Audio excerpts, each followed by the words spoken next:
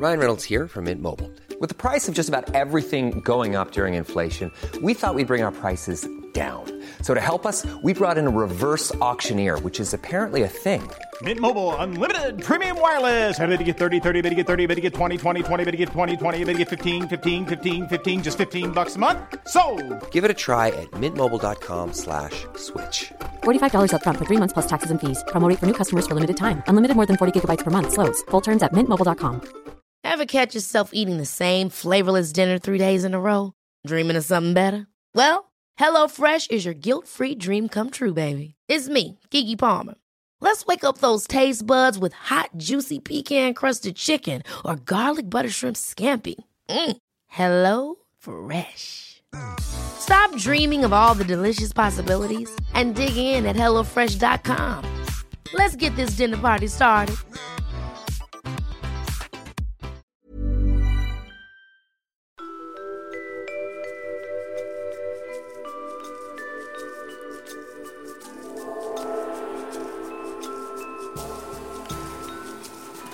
In this edition of Joining the Dots, I sit down with writer and journalist Gary Young.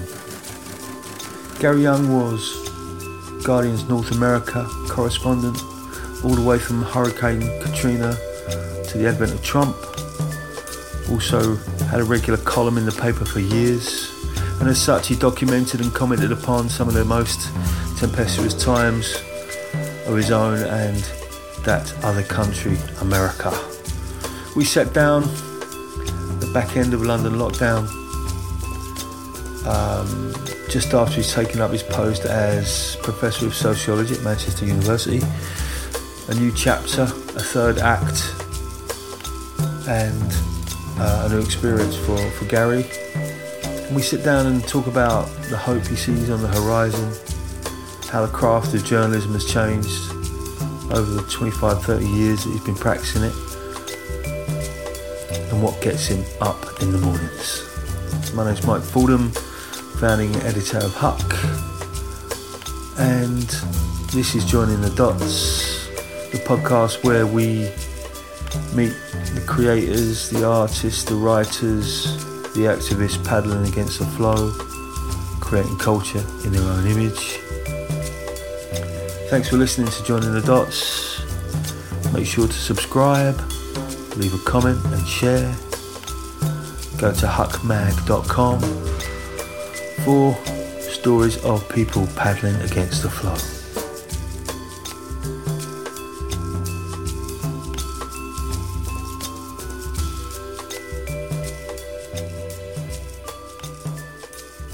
Well, looking at your work, I've read particularly your Guardian columns over the years, and I've read other bits and pieces, and I've followed what you do, particularly in America, over the last few years. And what strikes me, and what I feel like has always put your work separate and made your work distinct from a lot of other, say, like political journalists, polemicists, columnists. And I was trying to come up with it, and I'm not even sure if I ever pronounce this word right, but there's an elegiac quality to it. There's something wistful, a sense of being conscious of eras coming and going and fading away and new things arising, with a sort of quantum of sadness or of something there. I wonder what you think of that, and why is that, if it's true? Well, it's interesting. If that's true, it's not conscious. I guess if think of the time in which I've been writing, there would be plenty to be wistful about. We find ourselves in this moment where one way of life is passing and a new sustainable way of life has not yet come into being. And so I guess there is something to be wistful about there, you know, the kind of I'm certainly not wistful for all of the terrible things that happened, but I have grown up during a period where uncertainty was kind of built in to into more people's lives. There were always, you know, if you were poor, life was always uncertain. But there were, when I was growing up, there were still the certainties of the post-war consensus. You get a pension, you get the dole, your education, if you got kind of good enough education, you go to university, it wouldn't cost you any money. There were a certain set of certainties, and a lot of them are gone. And so I don't feel wistful, but I'm sure there is some of that in in my work. Yeah. I mean, I think that's certainly true, and I think it's. I mean, I think we were born around the same time actually, and I know for myself. I'm 51. Pardon? I'm 51. Me too. How? Me oh, too. Right, there you Yeah, me too. Actually, no, I'm not. I'm actually 52. I even forget. I'm at that stage. I was born in January '68, so I guess you're a year. I'm exactly a year. I was born in January '69. Ah, yeah. So, I mean, I think when I started out as a working class person, not really knowing, there was no path for me to be doing what I do. And I kind of ended up by default doing it because I had this idea of being a writer and I didn't know what that meant. And then it just so happened that when I started trying to do it at the end of the 80s, the early 90s, there was a bit of a publishing boom, right? And so there was opportunities. There was a sort of a brief democratization of the media, I think, where there was a sort of an independent publishing boom, of which we're still part, actually, at Huck and Little White Lies and what we do. But then I think it's quickly rolled back that, really. And obviously from the time that we started, I mean, you started particularly, I mean, this is about you really, not me. The landscape of what we do and what it means to be a journalist, what it means to be a writer, what it means to be a commentator has, of course, transformed out of all recognition, hasn't it? Yeah, I mean, first of all, because everybody has the means to publish, and by that I mean even Twitter or, blogs or Facebook or whatever, there was something good about that, actually, in so far as that thing where journalists would just do a cuttings job or would just kind of, rewrite what other people have done, or, that became harder. Still do it, but it became harder. When I started doing a column, even in 1999, you still had to put a stamp on a letter and send it if you wanted to respond. Whereas now you can just flick one off, on social media, you got that wrong, you're crap, whatever, so you are much closer to your audience. And then, because everybody can publish, then I think you have to now make the case for what value are you adding now? Is it just that you have a megaphone and you can talk? Because now everyone's got a little megaphone and they can talk. So, you have to bring something, you have to bring more to it than just your presence and your megaphone. You have to, maybe you've read something, or you've studied something, or you've just thought hard about it in a way that other people don't have time to, or whatever it is. You have to kind of, a journalist nowadays should be making the proposition that kind of, well, I offer this to you because in some way it's something you couldn't do yourself. Now, I've got carpenters in the house at the moment. I'm completely hopeless with my hands. But, maybe I could learn carpentry and I could make some shelves. But that means that the people upstairs have to make much better shelves than I could make. They have to bring something to it. Even if you can, you've got command of the English language, you've got capacity to publish, but they, what I'm paying them for, what I want them for is, first of all, the time, because I don't have time, but more than that, the skill. And you can't always put a finger on that, but you know it when you see it. Exactly, yeah.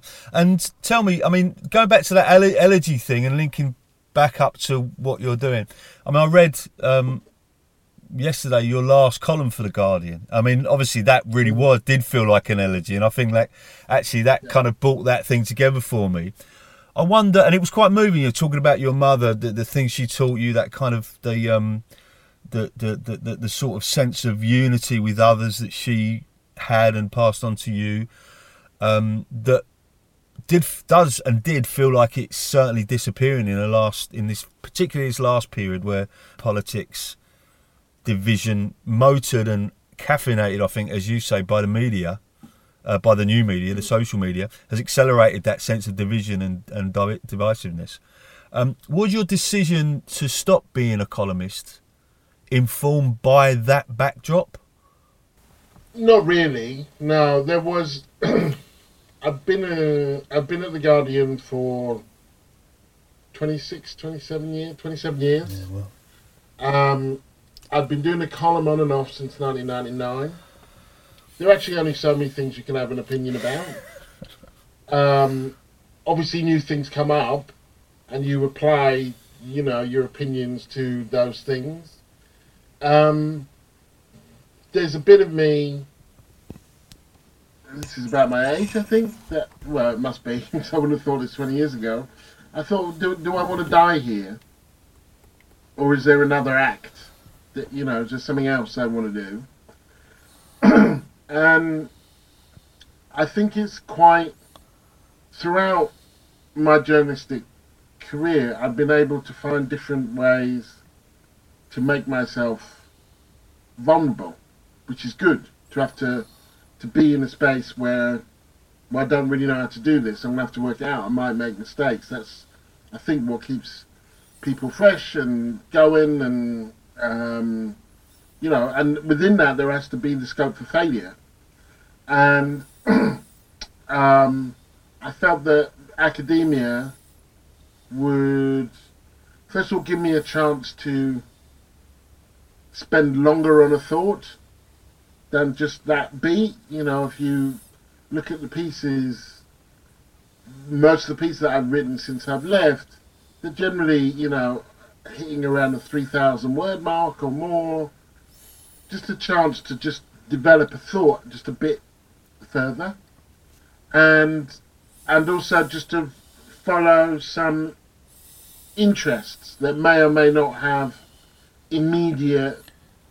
One of the things that always bugged me about journalism, daily journalism certainly, was the notion of we want it now. What are you going to say now? And say, well, when, and I get it, but there will be times like, I don't have anything to say now because I'm looking, and I need the time to look in order to find out what I'm going to say, or the kind of thing where they send you, go to Grenfell Towers and find this story, rather than go to Grenfell Towers and see what the story is. Do you know what I mean? See what people are saying. So you kind of often led by a conclusion that hasn't been tested. So you find what you're looking for, and then you produce it. And I wanted the luxury of being more open than that, being more exploratory than that. And so kind of, there's things I really don't miss about journalism, not least the kind of, some of the toxicity around, people, there's a lot of performance, there's a lot of grandstanding, there's a lot of acting out, particularly within the commentariat, and I can't be doing with it really. So it was nice to just kind of withdraw. And how is that vulnerable feeling, being a sociology professor? It's awesome. It's really nice to be given a task, a talk or a project or whatever it is, and to think, because I know the weight of journalism. I've done it for a long time. I know how it works. I know that'll work. For a column, I know how deep you have to go. I don't know that in academia. So yesterday I sat in on a colleague's seminar. I was just saying, okay, so he's doing it like that. So he's kind of, he's starting there and he's kind of building this out and he's drawn these. He was talking about music. I didn't know the details of what he was talking about, but I could follow his argument. And, thinking, I don't know if I could do that. I wonder how you do that. I kind of, in its crudest sense, thinking, I'm not sure I know enough to say that. I'm working with people who've been ploughing this land for 20, 30 years. They've done their Durkheim and their, Stuart Hall, Walter Wall and all that kind of stuff. And I've been a bit more flighty, because journalism is a bit more flighty. And so it's really good in different ways to feel out of your depth. And, you got to swim a bit harder. It's good for you. Yeah, and I guess it sounds like, to the way that you analyse the seminar there, that the craft aspect of writing has been very important to you, and constructing a journalistic piece. And you're actually still fascinated in that formal aspect of, how do you construct an argument, a seminar, a lecture. I can see how the journalistic skill is being adapted. So you're still interested in that craft aspect.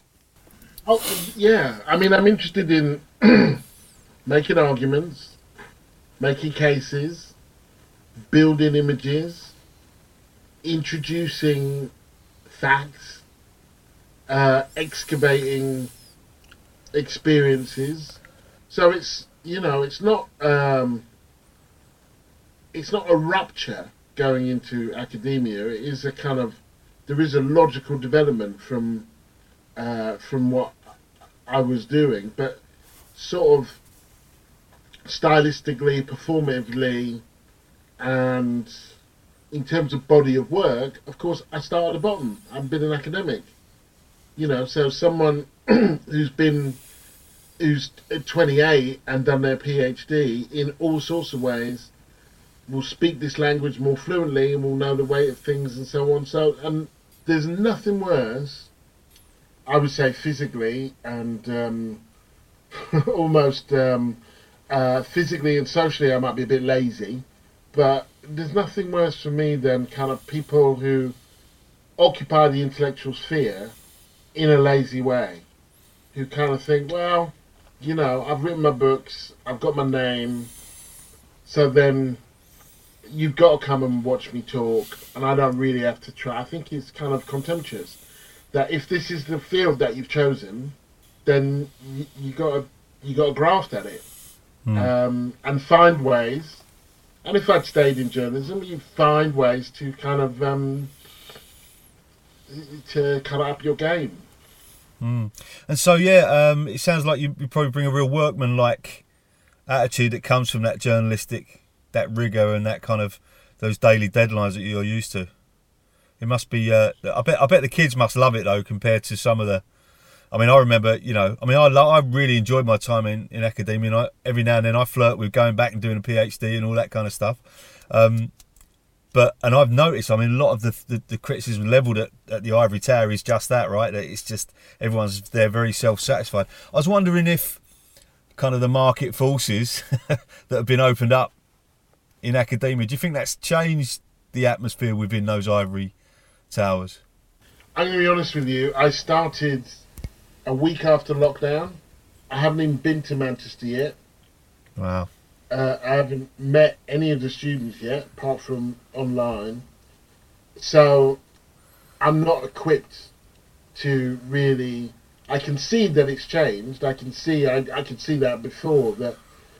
Well, just the transition of students from students to consumers, to people who are paying money, and kind of, the attitude I knew, So there's a bunch of it that I could see, and I did a lot of, or not a lot, but I would often be invited onto the picket line at Goldsmiths, which is not far from me, with the UCU.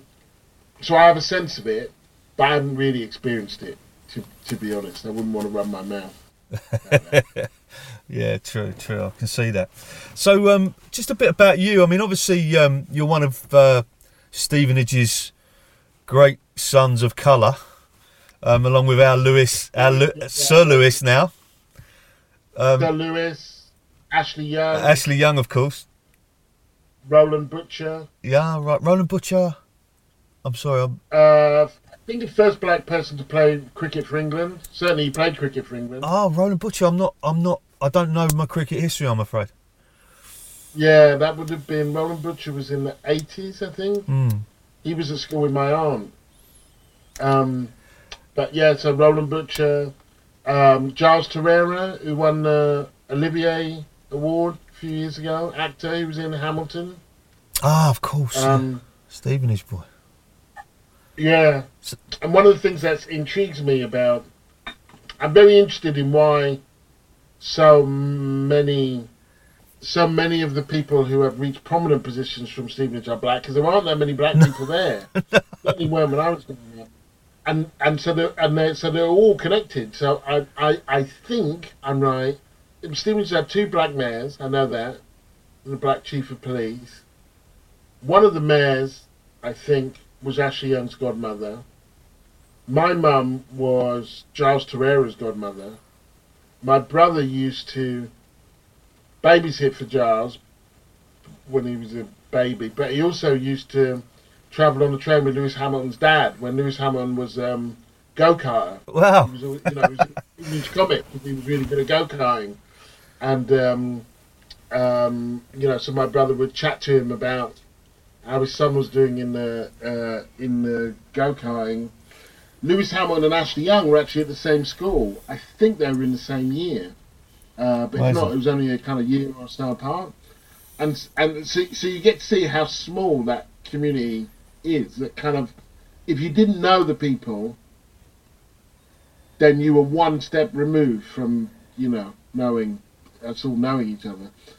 And it intrigues me as to what it might be about Stevenage that had that effect. You must have a few theories. It's a bit of a...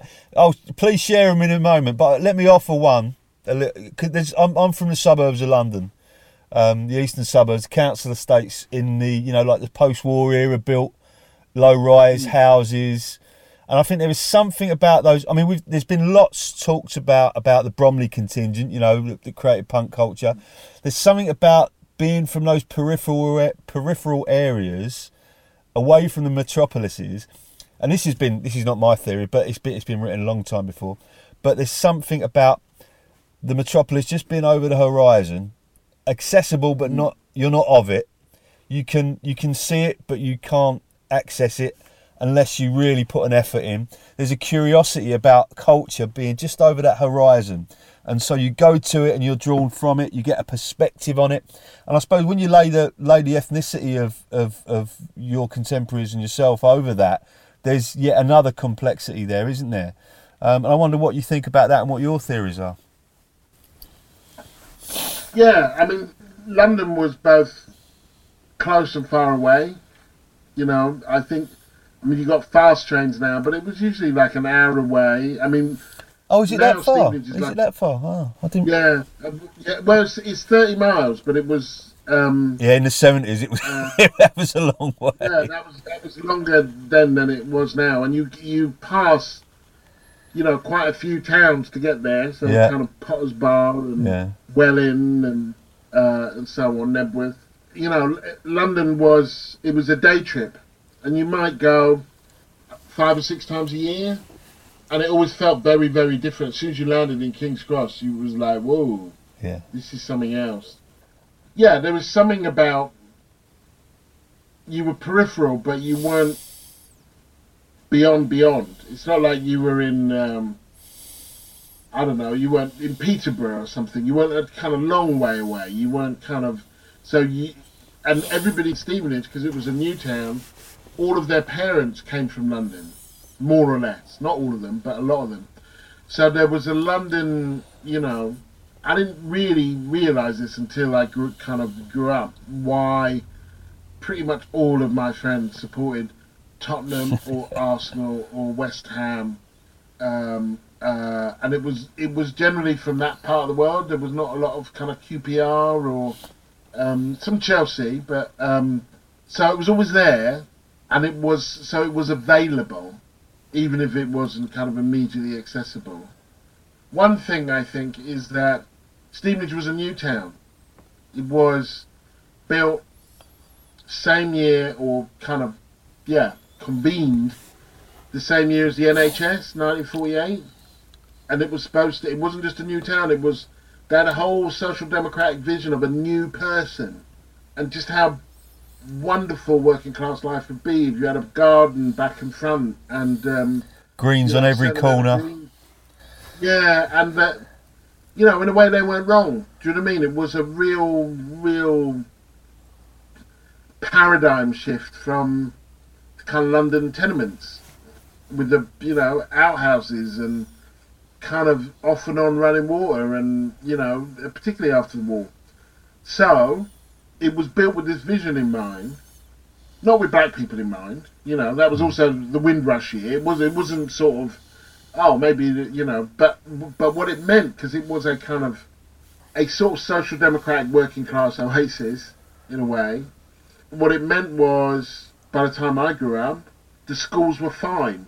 They weren't brilliant, but they were fine. All of them were good enough. There was no area that you thought, I wouldn't go there. Do you know what I mean? You grew up on a council estate, but the whole of Stevenage was a council estate. It was 100% social housing. And so nurses and teachers would move there for the council housing in the 70s. So there was a real, on my little strip of where I grew up, in my street, there were a couple of retired people, there was a family that was unemployed, there was a self-employed guy, there was a kind of carpenter, there was a painter decorator, my mum was a teacher. There was a real range of professions. Everyone was working class, but working class, like, there are lots of different ways of being working class. Yeah, of course.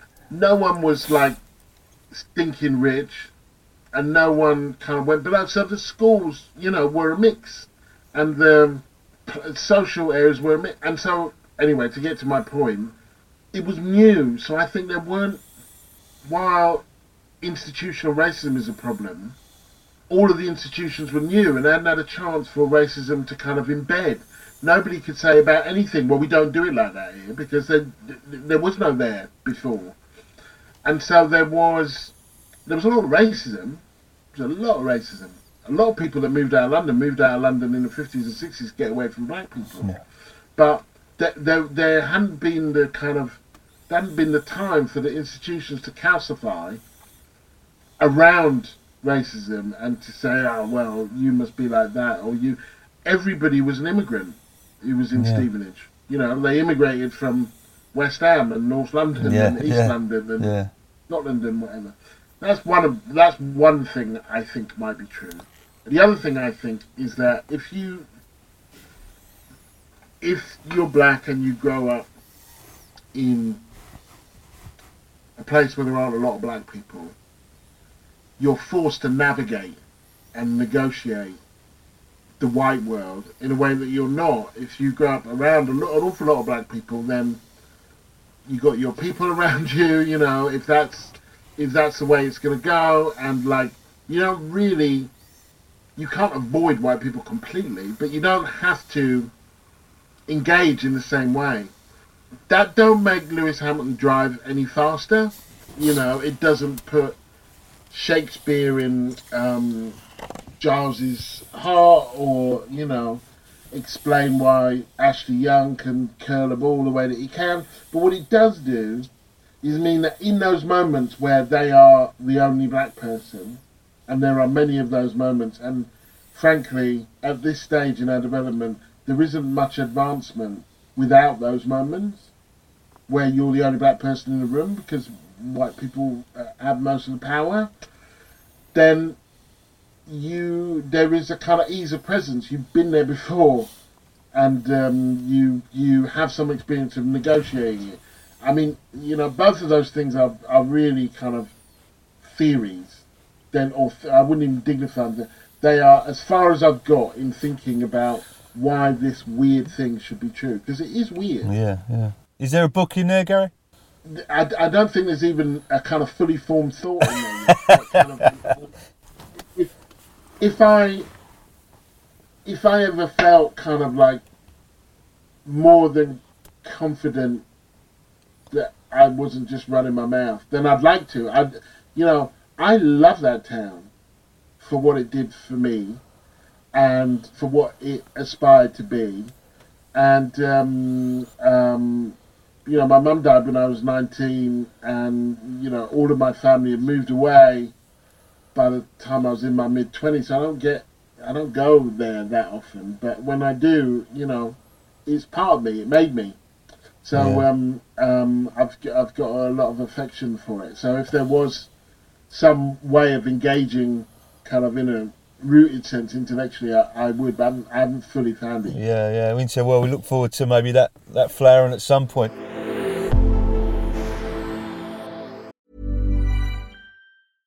Hey, I'm Ryan Reynolds. At Mint Mobile, we like to do the opposite of what Big Wireless does. They charge you a lot, we charge you a little. So naturally, when they announced they'd be raising their prices due to inflation, we decided to deflate our prices due to not hating you. That's right. We're cutting the price of Mint Unlimited from $30 a month to just $15 a month. Give it a try at mintmobile.com/switch. $45 up front for 3 months plus taxes and fees. Promo rate for new customers for limited time. Unlimited more than 40 gigabytes per month slows. Full terms at mintmobile.com. I'm Sandra, and I'm just the professional your small business was looking for. But you didn't hire me because you didn't use LinkedIn Jobs. LinkedIn has professionals you can't find anywhere else, including those who aren't actively looking for a new job, but might be open to the perfect role, like me. In a given month, over 70% of LinkedIn users don't visit other leading job sites. So if you're not looking on LinkedIn, you'll miss out on great candidates like Sandra. Start hiring professionals like a professional. Post your free job on linkedin.com/achieve today. There's never been a faster or easier way to start your weight loss journey than with PlushCare. PlushCare accepts most insurance plans and gives you online access to board-certified physicians who can prescribe FDA-approved weight loss medications like Wegovy and Zepbound for those who qualify. Take charge of your health and speak with a board-certified physician about a weight loss plan that's right for you. Get started today at plushcare.com/weight loss. That's plushcare.com/weight loss. plushcare.com/weight loss. Now, moving on now, you had a hell of a gig in North America with The Guardian for a long time. And you were there at a time of, well, I feel like America has been building up to this kind of front line status now, right? It feels like America's the front line all of a sudden. I know it's not all of a sudden. I've got a bit of experience with America myself. My father's American. I understand the place. I've spent a bit of time there myself. But it feels like it was moving up to this status all during that time you were there. What was that like? I mean, what do you take from that whole period? Yeah, I arrived 3 months before the Iraq War. And journalistically, there was only one short period of about 9 months when it did get a bit boring, which was when Bush won in 2004. There was this moment of like, okay, so we're doing this again. No, not so. No, did you arrive there in Gulf War 1? 92? No, 2003. 2003, that's what I thought, yeah. And I thought you'd been, yeah, that's it, yeah. Yeah, and so there was this period after George Bush won in 2004 when it was like, and then Hurricane Katrina came and it all started. So it was the Iraq War, the Patriot Act, the anti-war movement, kind of the sort of the first left insurgency in the Democratic Party, Howard Dean, then a little break, then Katrina, the unraveling of the Iraq War, Obama, the economic crisis, the Tea Party, Palin, Obama Mark II, and then you're into kind of the rise of Trump, Black Lives Matter, Dream Act, Gay Marriage. I mean, it just didn't stop.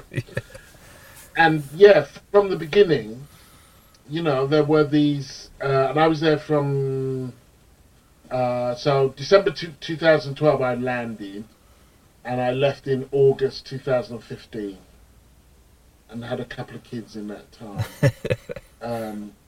I was in New York for 8 years, and Brooklyn and Chicago for 4 years. But I spent a lot of time traveling around, and it was this, particularly before I had a child, because then I had to do a lot less traveling. But this, I'd see something like a book launch for an evangelical series called Left Behind that was outselling most books, but that if you were kind of liberal and lived in New York, you hadn't heard of. And there'd be a book launch in Spartanburg, South Carolina.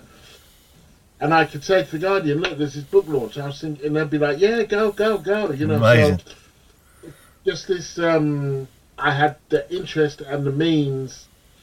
You know, I travelled all the way up the US-Mexican border from Brownsville, Texas to San Diego, sort of drove all the way, talking to people along the way. Or I drove from Boston, Kerry's home, to Midland, Texas, George Bush's during the 2004 election, stopping along the way, asking people about the election. I spent a month in a small town in Indiana, a month in a small town in Wisconsin, a month in a small town in Virginia, sort of getting the temperature. So I had an absolute ball, and I really felt like I grew during that time. I mean, it was a particular time in, you know, that would have been, I arrived 33 and left at, you know, when I was 45. So it is a particular time in professional life anyway. And to get to your point, yes, it was always coming. This wasn't, Trump was a logical conclusion. I remember being there in February 2003 and there being this pro-war demonstration in New York, and the chant was, "We gave peace a chance and we got 9/11." Wow. And I was like, that is so weird. When did you give peace a chance? What are you even talking about? And the election in 2004, where kind of CBS tried to look at George Bush's Vietnam War deferment, and they were basically just shut out of the whole thing. People lost their jobs. This thing about kind of fake news and denial, and the way that the New York Times and the Washington Post, nearly every single major newspaper, wrote an apology to their readers about their coverage of the Iraq War. The kind of fake news thing didn't come just from people being barking mad. The news media was not doing its job. And once again, with the economic crisis, where everything's fine, nothing to see here, all the experts did not do a good job. And just the sort of rank racism and xenophobia that you would see, not just the Tea Party, but the Minutemen, who were like vigilantes who patrolled the border and would try and kind of catch undocumented migrants as they came through. That all of the ingredients for this moment were kind of, were there. Even the thing now where the right wing are, the ultra right really, it's a big section now, I'm now rounding on Fox News. I remember interviewing this group of people in Lexington, Kentucky, group of Tea Party people, and saying to them, so what TV do you watch? And the only channel they watched was Fox. And I said, do you trust it? And they said, it's better than the rest, but it's still mainstream. So even when Fox was kind of breathing fire and just kind of spewing light, there was still, you just couldn't get crazy enough for them. And I remember having a revelation at a certain point that kind of, this is a settler state. This is a settler state. And even though this isn't the only thing that was going on, of course, and it was a revelation, it was a kind of rally and thinking, they passed civil rights legislation, they did do that, and there's a significant group of people who are still mad about that and have not been acculturated to that. And this is actually a lot more like South Africa, which is where I got my first break at The Guardian. This is much more like South Africa in some ways than it is like France or Germany. So what do you think comes next for America? I don't know. I don't think it bodes well, the moment that we're in now. Forget Trump for a moment. You have Trumpism, whoever takes that over, that kind of sort of toxic mix of kind of racial grievance and authoritarianism and sort of lies and xenophobia.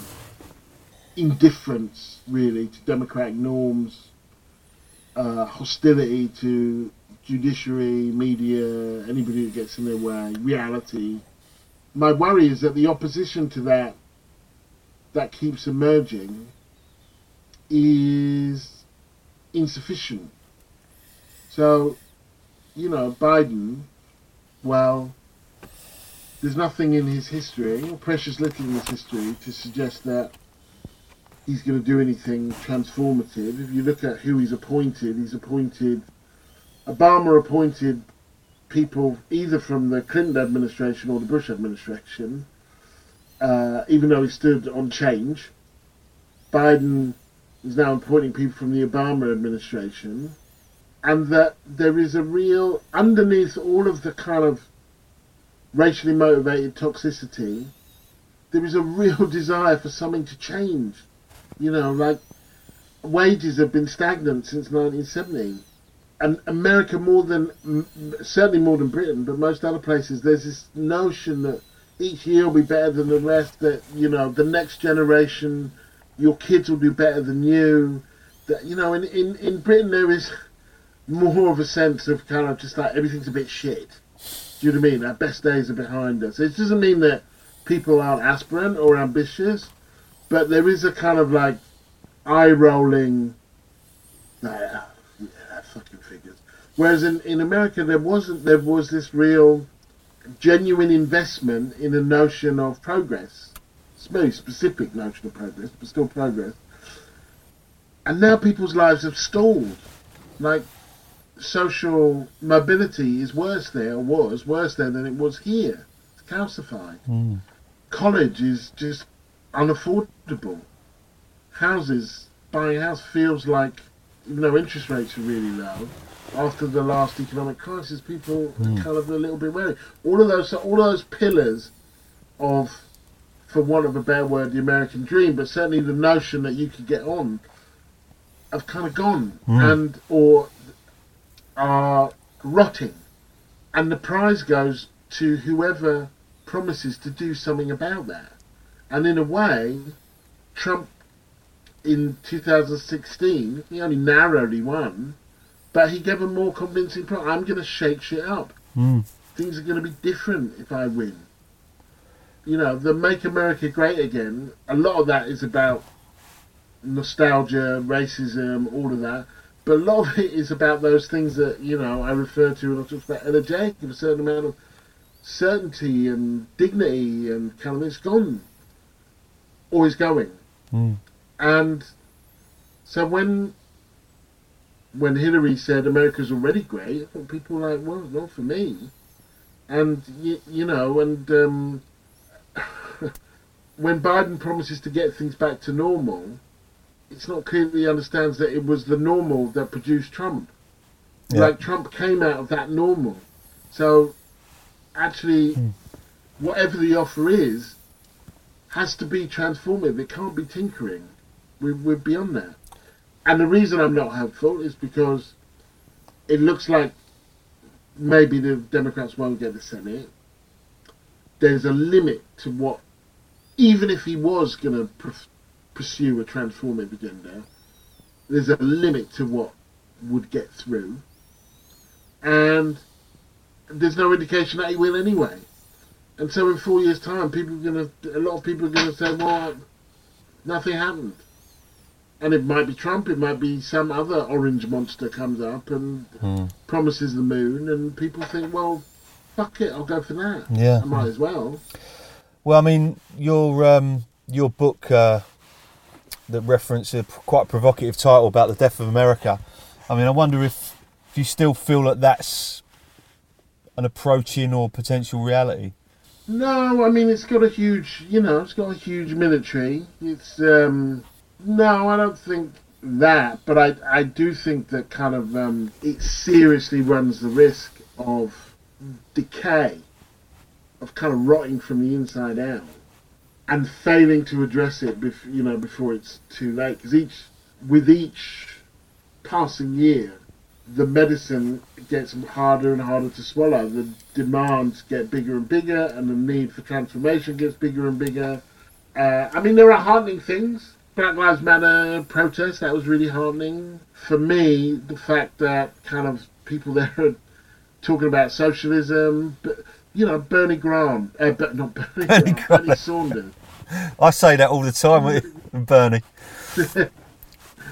Who would have imagined, this cranky Jewish senator from Vermont with kind of, one line really, the millionaires and the billionaires and the kind of, but that, he would be the focal point for this kind of energy where for a moment it looked like he really would be the nominee. So it's not like nothing's happening, but it doesn't look like it's happening quickly enough. No. So let's bring it back to the present, here and now for you. You've moved back to London. You're here in Hackney. You've got an academic post. What gets you up in the morning? Keep doing what you're doing. You've got a family, obviously. Is there a glimpse is there something that you can glimpse from where you are now that is informed by that kind of sense that you grew up with of there is a way to live justly and to promote social justice? Do you still have that glimpse now and then? Oh yeah, no, I mean, the honest answer to the question is my kids get me up in the morning. It's like, I'm actually the first person up in the house, but like, they ain't getting fed unless I get up. But yeah, I feel, well, one of the things that gets me up is that kind of, even when I've got a lot of work on, it's all work that I like doing. So I'm never really bored. Do you know what I mean? I'm never, there are books I like reading, there are kind of articles I want to write, even if I don't want to write it right then, there are conversations like this, there are meetings, so,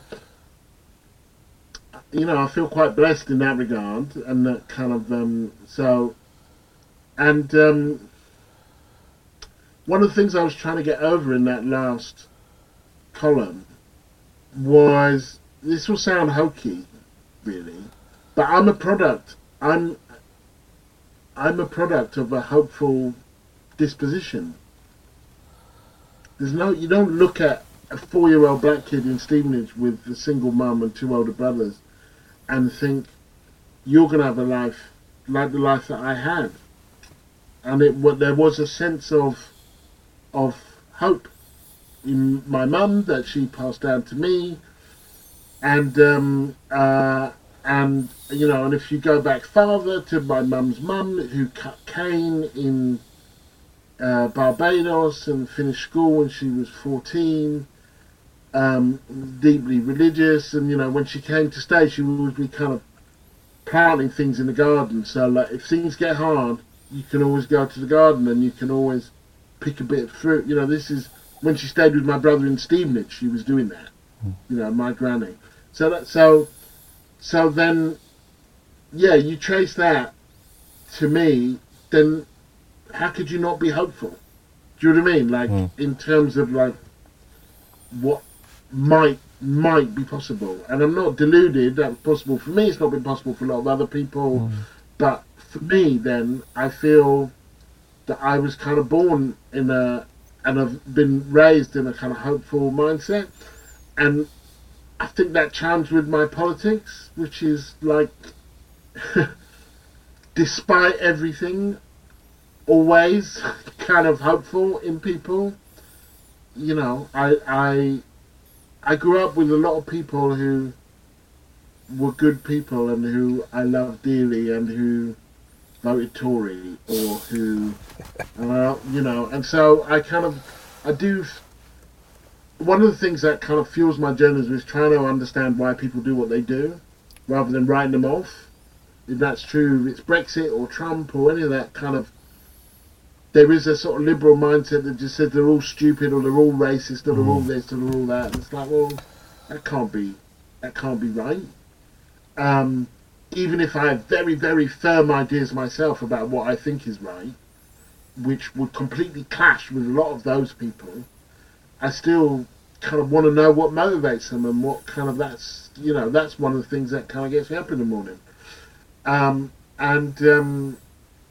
not a big one for human nature in a way, but I believe that kind of most people are fundamentally decent somewhere.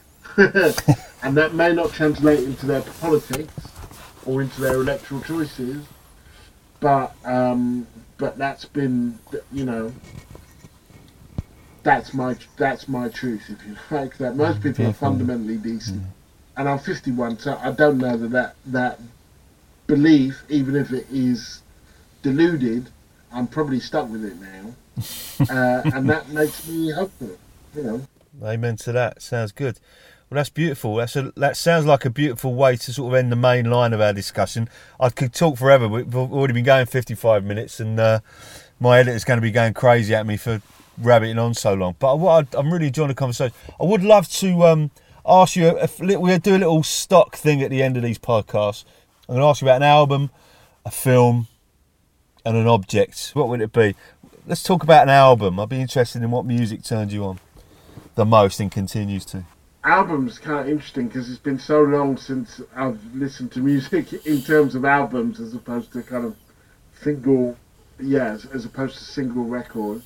I guess, well, this will be weird, but it might well be Simon and Garfunkel, actually, which is, my mum used to play that on a loop, and when we really pissed her off, or when she was really upset or angry, she would run up Bridge Over Troubled Waters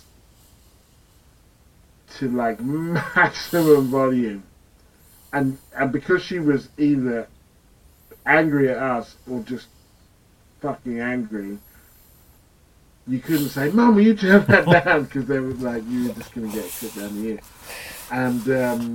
And so, while it's not kind of music that I listen to a lot now, it is music that's kind of, it is an album that stayed with me and would carry a lot of memories.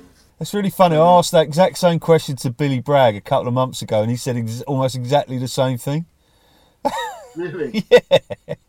It comes up a lot, that album and that tune.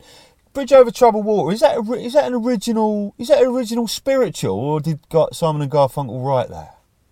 Because obviously, you know, like, no one sung it like Aretha, right? I mean, where does that come from? I'd be interested. I mean, think of the main refrain, like a bridge over troubled waters, I will lay you down. It sounds biblical, doesn't it? Yeah, I'm sure that's a spiritual. I mean, interesting. Maybe they just took that and wrote a pop song out of it. But what a pop song. Yeah. True. I mean, I totally get that. It doesn't surprise me at all. I mean, there's powerful music. Yeah. Then, how about a book?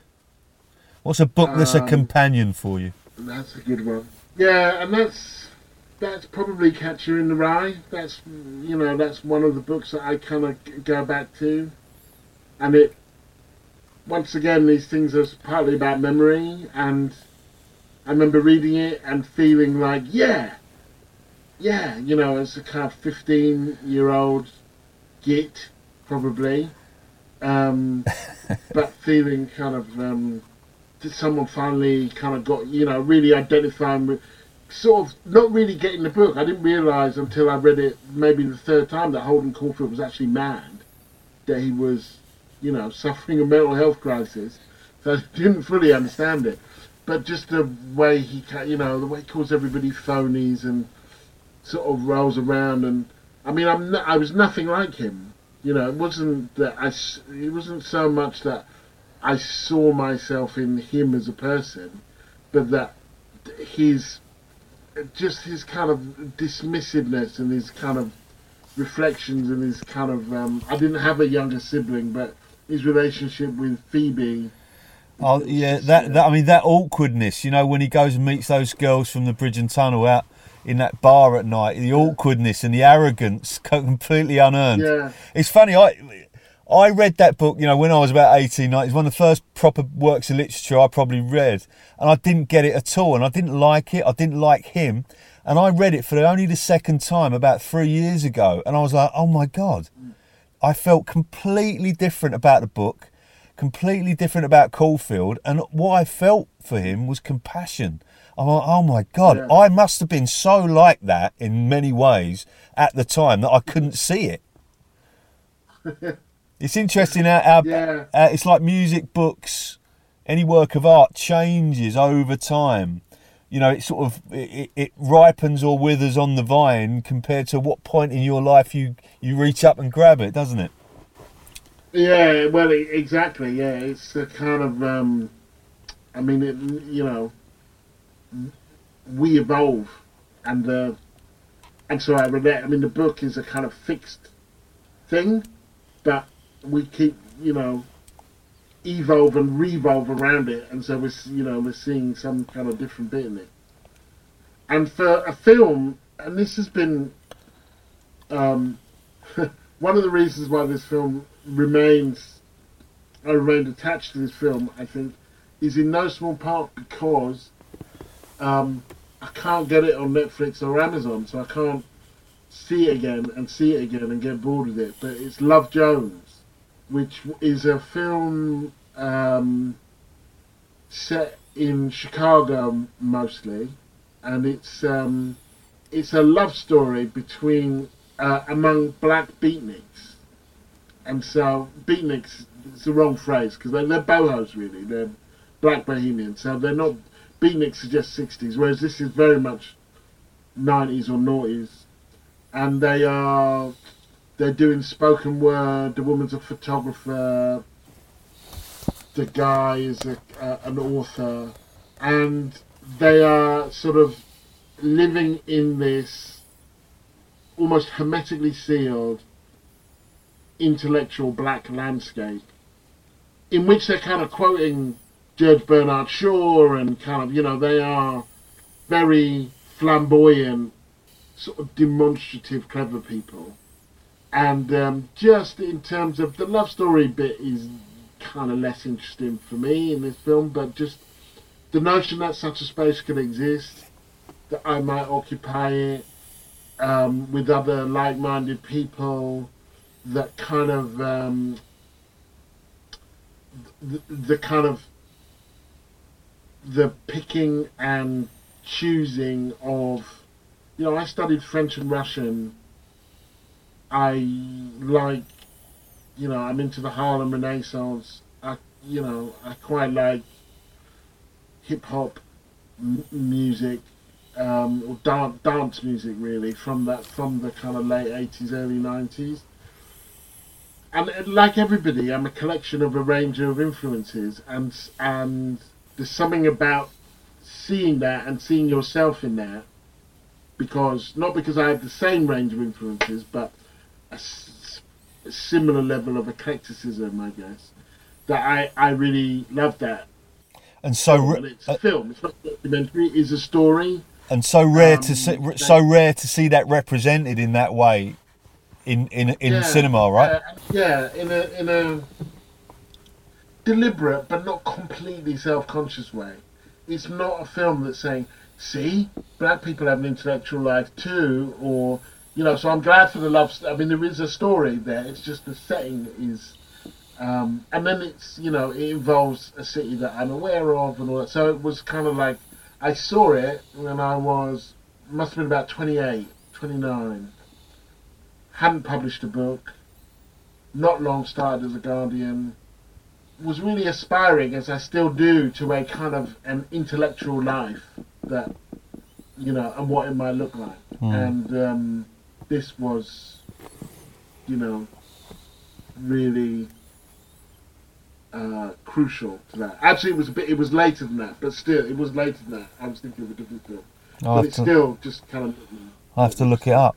And you mentioned football. Are you Spurs, Tottenham, West Ham? Yeah. I reckon Arsenal. Celtic. See, I told you. The time in Scotland, or does it predate that? Yeah, when I grew up in Stevenage didn't have a football team. Liverpool were doing so you catch as catch can. So I started supporting Liverpool, then as I just kind of fell away from it, just fell away from taking any notice. And then when I got to Edinburgh, there was just quite a lot of crossover between the Labour Club and the Celtic Supporters Club. And they had kind of politics that I quite liked. And, you know, the people from the Celtic Supporters Club, you know, they would suggest books that you might read, and they might be about racism, or they might be about Ireland, or they might be about Scotland, but they would kind of... I liked them. Interesting Celtic, not Hibernian. Yeah, well, you know what? That is Hibs would have been more logical, and it was a Celtic Supporters Club that overlapped with the Labour Club in a way that Hibs didn't. It was in the same way that I just picked Stevenage picked Liverpool kind of out of the hat where they were winning all the time. Something there was a proximity to set. It wasn't any logic. It wasn't like, I don't think when I got into it, I necessarily even knew that they played in Glasgow. Do you know what I mean? It wasn't an intelligent. It was a drift towards. What years were you in Edinburgh, Gary? 87 to 92. Oh, interesting. Yeah, I lived there for a year. In 94? I moved up there to. It was a mistake. I came back to London after doing some travelling, and my girlfriend had moved there to study, and I moved up there for a year. I had a very strange year. Right. Yeah, very strange. Did you not like it? I loved there's a sense of, Edinburgh is sort of this visually amazing, right? You know, like the kind of, the atmosphere and the weather was very dreary. I mean, I swear I remember about 3 sunny days in the whole year I was there. I mean, the weather was atrocious, wasn't it? You know, I was working in a bar, and I was signing on the dole, working in a bar, you know, and it's just a strange experience for me. I felt very displaced. How was it for you? I loved it. I thought it was beautiful, and for all of the wonderful things that I do think about Stevenage, not beautiful. And so, you know, Edinburgh was grand and old, and, you know, I remember walking across George IV Bridge and seeing Arthur's Seat. You know, just thinking, God, it's just not fair. You got a bloody castle up there. You got a palace down there. And you got a huge hill in the middle. Like, it just kind of kept on coming. So I thought it was beautiful and accessible, small enough, big enough that things came there. A great place to be reading Dostoevsky, I imagine. Exactly. In the original. Dark Nights. But it's also true that at the end of my first year, my mum died there. Not there, but she died. Yeah, while I was you're there. there. And so I did spend the next 4 years. One of them I was in Russia and France because I studied French and Russian. And the next 2 years was this process of, after my mum died, I would have felt displaced anywhere, and I happened to be there. And of kind of wading through grief and a displacement in order to find some other sort of, you know, safe ground, really. Yeah, I imagine. Yeah. So I was there and not there all at the same time. And that always... Whenever I go back, I've got a godson. Well, he lives in Glasgow now, but his dad's a good friend, and he lives in Edinburgh. Whenever I go back, there is always something coming back wistful and elegiac about it. Yeah. Well, that's a nice round point. It's been great to talk, Gary. Thanks very much.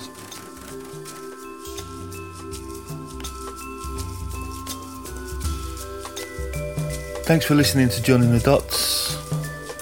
I've been Mike Fordham. This is a podcast from the makers of Huck Magazine. We hope you enjoyed. If you did, please tell people about it, share it, download it, comment and subscribe. Thanks to everyone involved in this podcast. Thanks to all the crew at Huck Magazine and TCO London. Thanks to Vince. Thanks to Sonic Alchemist, Rob, Taliesin, Owen. Stay tuned for more conversations across culture. See you on the other side.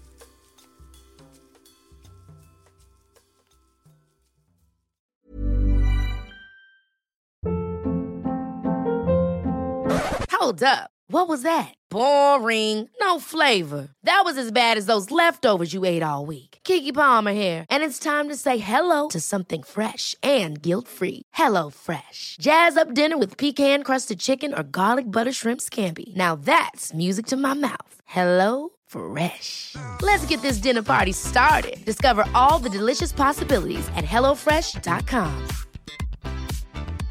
Even when we're on a budget, we still deserve nice things. Quince is a place to scoop up stunning high-end goods for 50 to 80% less than similar brands. They have buttery soft cashmere sweaters starting at $50, luxurious Italian leather bags, and so much more. Plus, Quince only works with factories that use safe, ethical, and responsible manufacturing. Get the high-end goods you'll love without the high price tag with Quince. Go to quince.com/style for free shipping and 365-day returns.